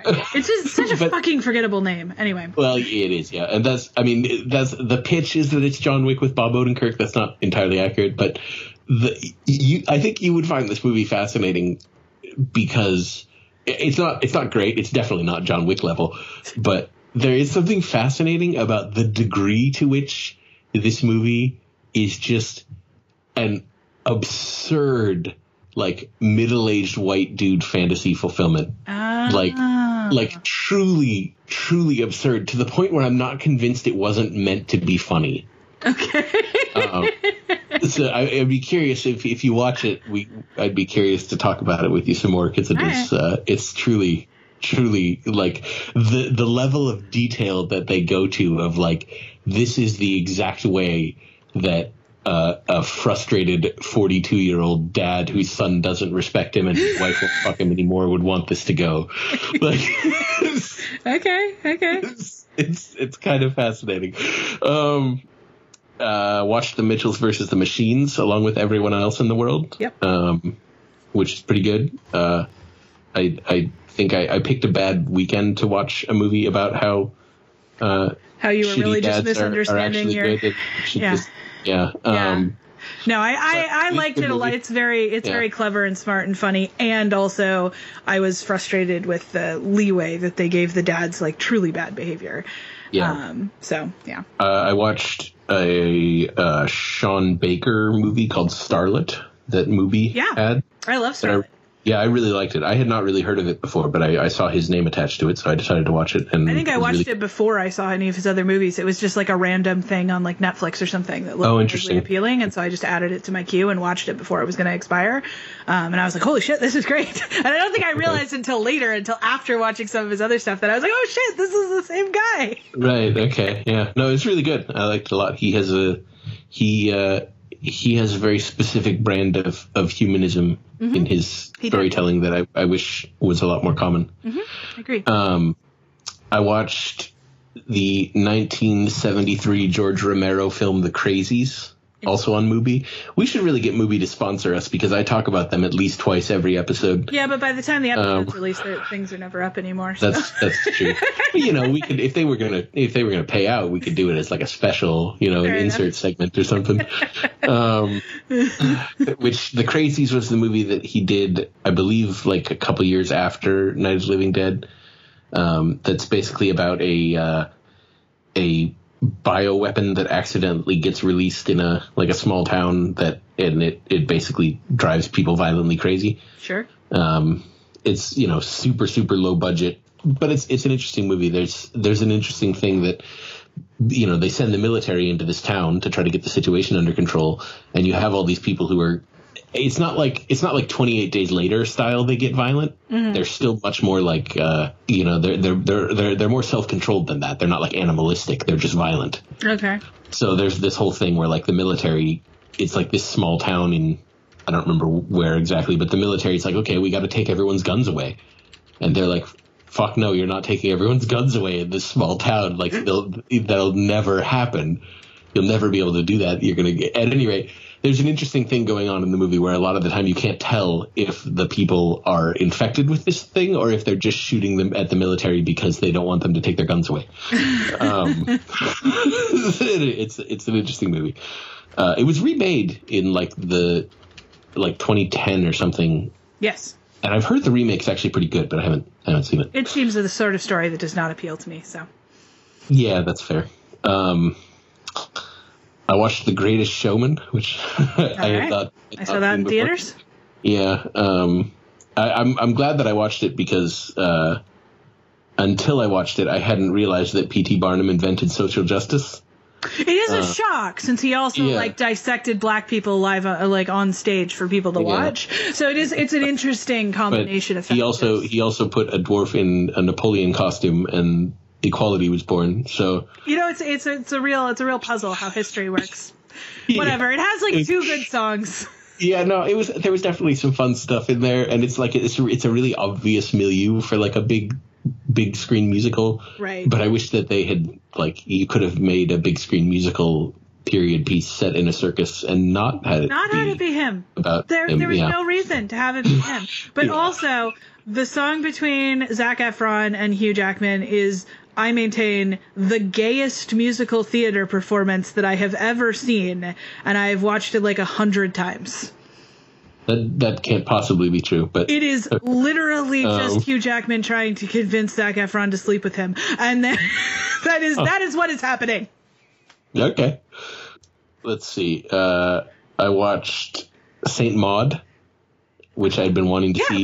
We talked about it, we talked about it when it was one of the ones that was supposed to have come out last year, and I've been seeing trailers for it and stuff, and was really excited about it, and then it never came out because of COVID. But incorrect. I was thinking of something else. I have not seen this. Anyway, go on.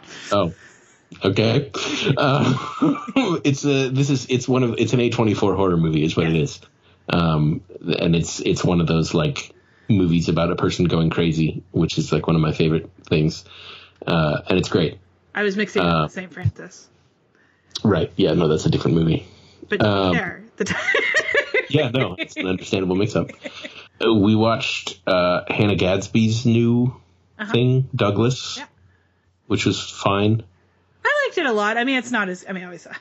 She's never going to, have another career moment. You get that once, I think. Yeah. But it was kind of a mixed bag. There was definitely some good stuff, but, jokes about Gryffindor being the straight white male of Hogwarts aren't exactly cutting edge. And I felt like she made that joke 5 times in that special. But anyway, it was fine. Finally got to see Minari. Yes. They're playing that at the Pickford. So that was the second movie I saw in theaters. Yeah. I went to see that last weekend. I think the last 5 minutes of that movie are a major misfire, but everything else about it is fantastic. I won't go into details about that because a lot of people still haven't seen it yet. But that is fine. Yeah, but I am not the only person who has that opinion. Sure. I was pleased to discover when I listened to the Slash Filmcast, and all 3 of them felt the same way. So, it wasn't my favorite part of the movie. I will say that. Yeah. And then yesterday I went to see A Quiet Place Part 2. Which is the first of the big movies that was supposed to come out last summer and got pushed back. And is it gonna make me mad? I mean, the first one made you kind of mad, didn't it? So mad. Yeah, so probably. I really was liked filled with rage watching. I did wish that I had rewatched the first one before going to see it because there were some things that I didn't remember and it was kind of distracting trying to piece it together. But I did really like it. Cillian Murphy's great. I think I like John Krasinski fine, but I would say Cillian Murphy is a step up. There were some plot hole issues that were kind of nagging at me throughout it, and there's a few things plot like hole that. issues in the entire concept of A Quiet Place. Yeah, sure, but I still really liked it. I think they do a lot of really interesting stuff with the deaf daughter, and that actress is just fucking fantastic. Millicent Simmons, she's great. And it is great that they hired an actual deaf person to. Yeah, and I think I'm far from an expert on this, and maybe there are people who know more about this who would say otherwise, but I think they do a pretty good job with it. Yeah.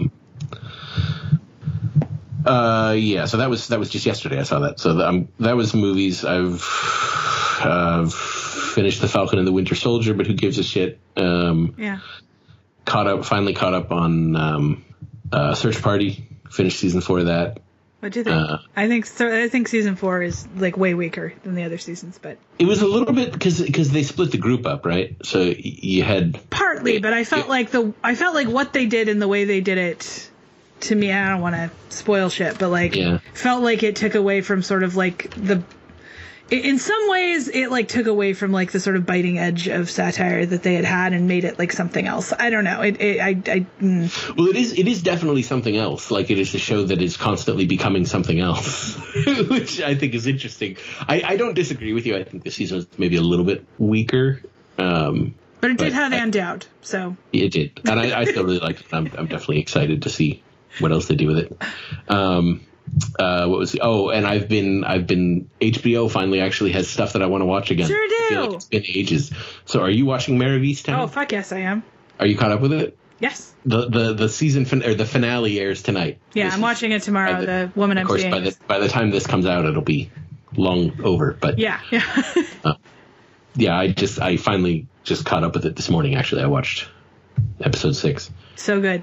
It's really good. Yeah, no, I mean, it's exactly my kind of thing, like the small town crime drama thing. It is not always exactly my kind of thing, but in this case, I am super into it.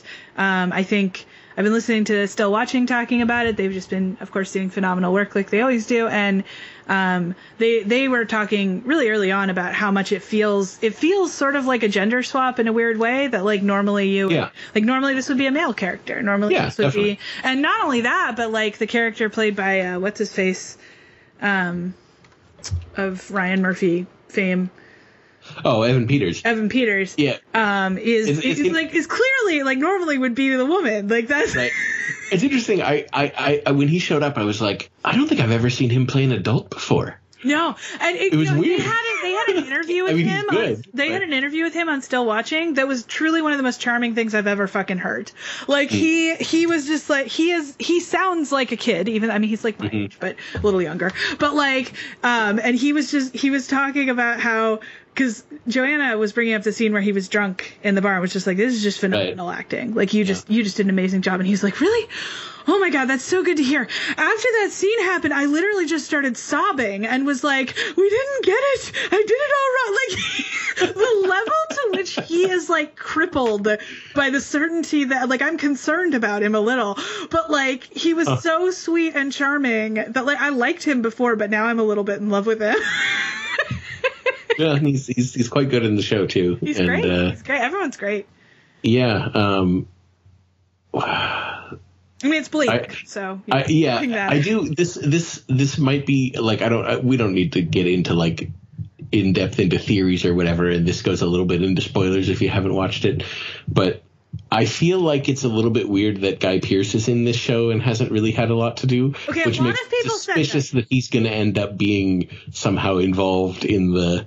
A lot of people said that, but what Joanna Robinson keeps... Because other than Kate Winslet, he's by far the biggest name in the cast. But he was recast. It was a favor. He knows the director, and the person who was supposed to play the role originally dropped out. Okay. So I was not aware of that, but it is maybe they like it's almost like a deliberate misdirect in that regard. I am just going to say that I am on board with Joanna Robinson's theory, partly because she has a really remarkable track record, honestly, of figuring out theories, but also because I'm not going to say what it is. I'm not going to say what it is. I always kind of avoid that stuff. It's not my Yeah. But I think that she's right. And I have also been watching Hacks, which I've I not assume watched you've been that watching. yet. Oh, you haven't been watching that? I'm going to, but I just haven't gotten to it. This is the two are tied together because they both have name in it. yeah. Shit, what is her name? Uh, I'm gonna draw a blank on her. I'm already drawing a blank on her name. Her name is Jean Smart. Jean Smart, right? Who has been having quite a career resurgence lately. Which is it awesome. Seems in Super on board. Good TV stuff. Well, it's funny because I guess she was like everyone who grew up in the 90s and stuff and actually like watched TV knew who she was. I had the thing that I knew her from was she had like small roles in a couple of fucking kids movies that we watched a ton as kids. That was what I knew her from. She was in fucking Homeward Bound and that Bruce Willis movie, The Kid. She had like small supporting roles in those movies. That was what I knew her from. And so when she showed up in Legion, I was like, hey, it's that woman from Homeward Bound. I haven't seen her in anything in ages. Yeah. Yeah. And, you know, she did that, and then she was in the season of Fargo, and she's just had done this like back to back supporting roles in these great TV shows. It's true. She's amazing. Her IMDb, she has 121 credits. Yeah, no, and I know that's the thing. Like she's been she was a huge name. I think she was the lead in that show Designing Women, right? Yes, I believe so. But I've never seen that, and I wouldn't have known who was in that. I didn't. Right.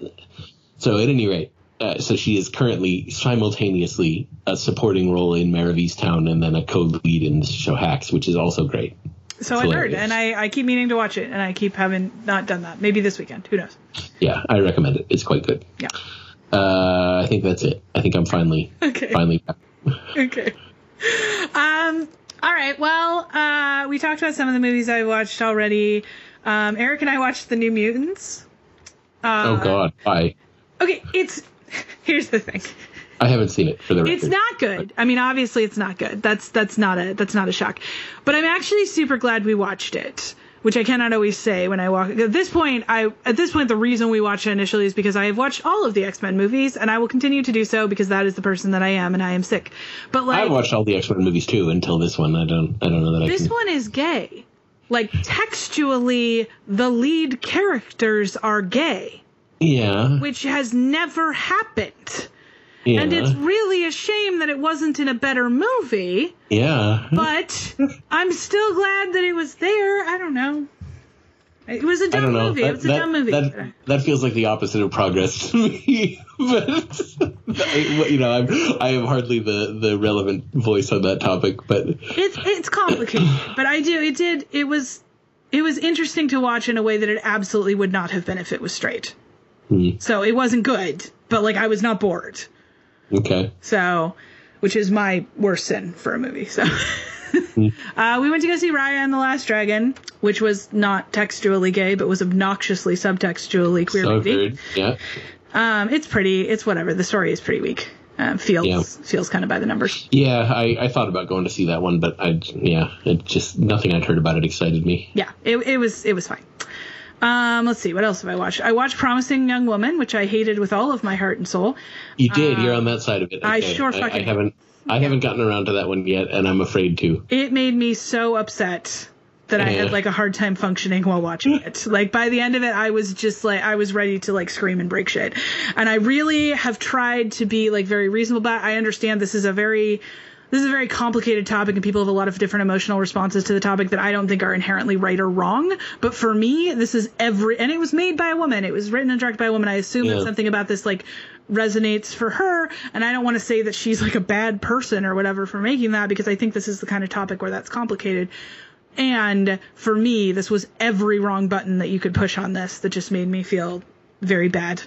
I did not enjoy it. I'll watch it eventually, but I am like legitimately nervous about it because I feel like it's one of those movies where no matter where you land on it, it's going to be like, you know, people are going to be mad at you for it no matter how you feel about it. It looks really pretty.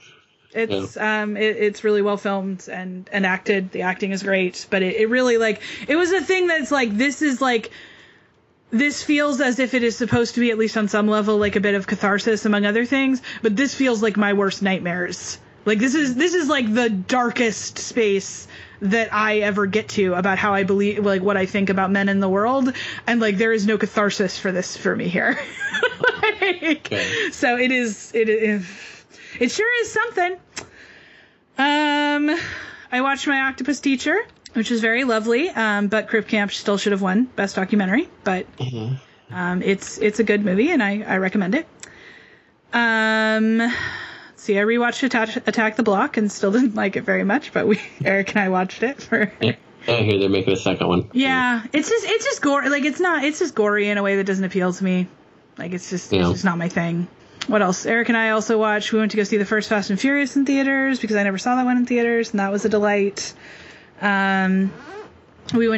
watched The Lady Eve from Ebert's Best Movies, which I had watched before but did not remember at all. And God, that's a fun movie. It's just really fun. I don't think I've seen that one. I mixed that one up with a couple other movies, but I don't think I've seen that one. It's really, really fun. I watched Emma, the remake from last year. How was that? It was fine. That was one that I wanted to see, but I think it was one of those ones that I feel like it came out like right before the theater shut down. And I think it was like the last big movie that like came out. Yeah. Like, yeah, it's fine. It's pretty. I really like Bill Nighy playing her dad. I wasn't that impressed with this Mr. Bingley. Is Bingley the one in Emma? Anyway, the dude. I didn't like him that much, but it was fine. Watched Mitchells vs. Machines. We already talked about that. I watched Army of Dead on Netflix and hated that a whole lot. Also, it was so long. I am not like a profound Zack Snyder hater, but I do typically hate zombie movies, most of them. And I don't love Snyder, so like it's just, I don't know. I felt like he needed a leash on him, and no one gave him one.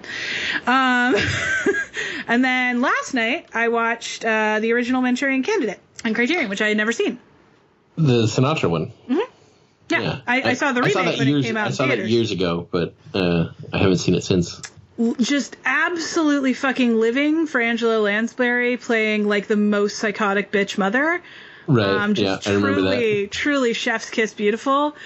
Like the movie was good. It was good. I liked it. But like her performance, I don't think I've ever seen her play that kind of role. And it was just, I loved it. It was so good. I definitely haven't seen her play that kind of role. So that was fun. I have been watching TV-wise. I said I should watch that one again. It was literally like, it was one of those ones that me and Jared and Dad watched when we were renting movies from Blockbuster when I was like 16, you know. It was up for only May on Criterion, so if you want to watch it, you could watch it today or tomorrow. That was part of why I watched this, because I haven't actually seen it streaming. It'll be around.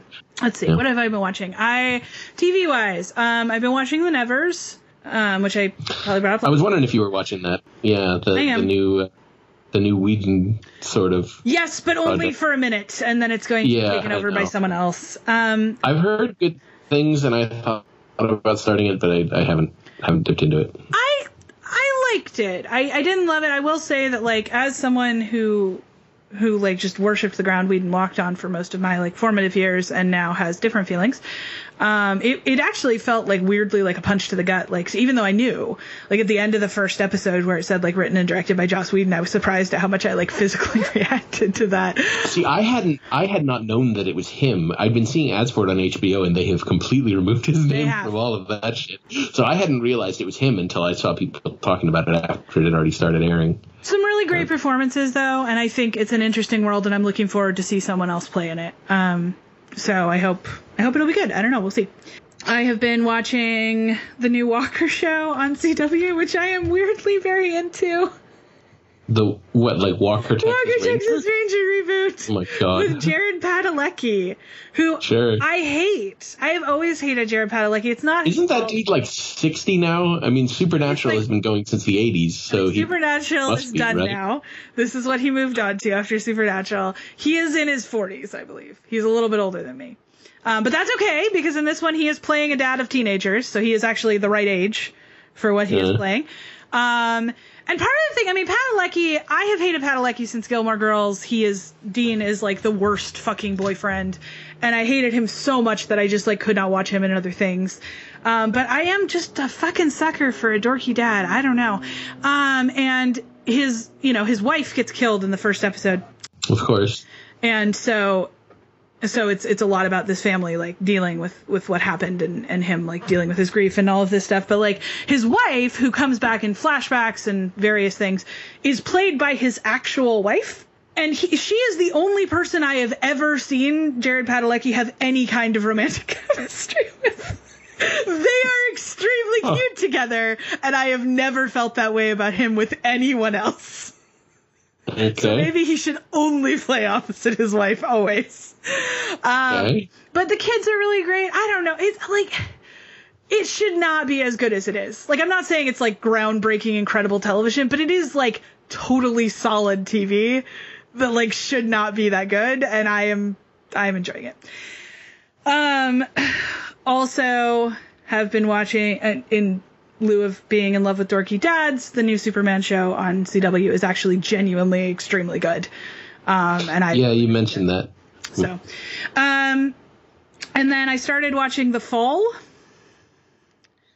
I think I'm on the last season now, maybe. How many seasons were there of that? There were 3, like 3 to 5 episodes each. Mm-hmm. I like it. I mean, I'm mostly there for Gillian Anderson, but you know, it's good. The new season of High School Musical, the musical, the series is back. Sure. My children are back with me, and I'm so thrilled to see them. They are a delight always.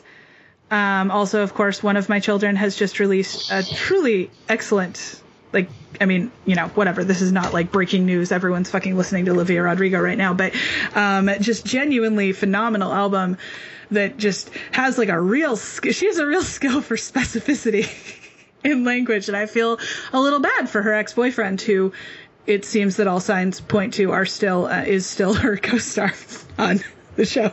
Oh. So awkward, maybe, but the album is great, and the show is just a pure fucking delight. And I'm not selling this to Joel because he is a cynic who hates children, but for those of you who may not be, both true but unrelated, I think. Yeah. Anyway, for those of you who may not be and who may think to yourself, well, I don't care for the original High School Musical series. First off, maybe rewatch the original High School Musical series. But even if you don't, that's fine. The show really is nothing like the movies, and is really a much more like, the movies are movies that were made for like 8 to 10-year-olds, right? And this is a show that really feels like it is somewhat at least made for teenagers. And it is just a delight, and they are so sweet and good, and I love them. And I have been watching The Nanny on HBO, which I know that I saw sometimes growing up, but I've been enjoying it mostly on a rewatch. It's got a lot of the same issues that a lot of 90s sitcoms have, but it does also have some like genuinely extremely funny lines, so whatever. The second season of Everything's Gonna Be Okay is playing right now, and everyone should watch it. I think it's a criminally underwatched show. I don't love it as much as Eric. Eric has never loved anything as much as he has loved Everything's Gonna Be Okay, I don't think. But it's up on Hulu, and it's just so sweet and good, and they got people who actually had autism to play the autistic characters, and it's really, really, really good. I talked about Mare of Easttown. Eric and I have been watching Infinity Train on HBO. We just finished season 2 of that. They're like 10-minute episodes. It's like this. It's a fuck me. What do you call the type of show? Like American Horror Story, where it's like different. An anthology. An anthology show. Yes, it's an anthology cartoon.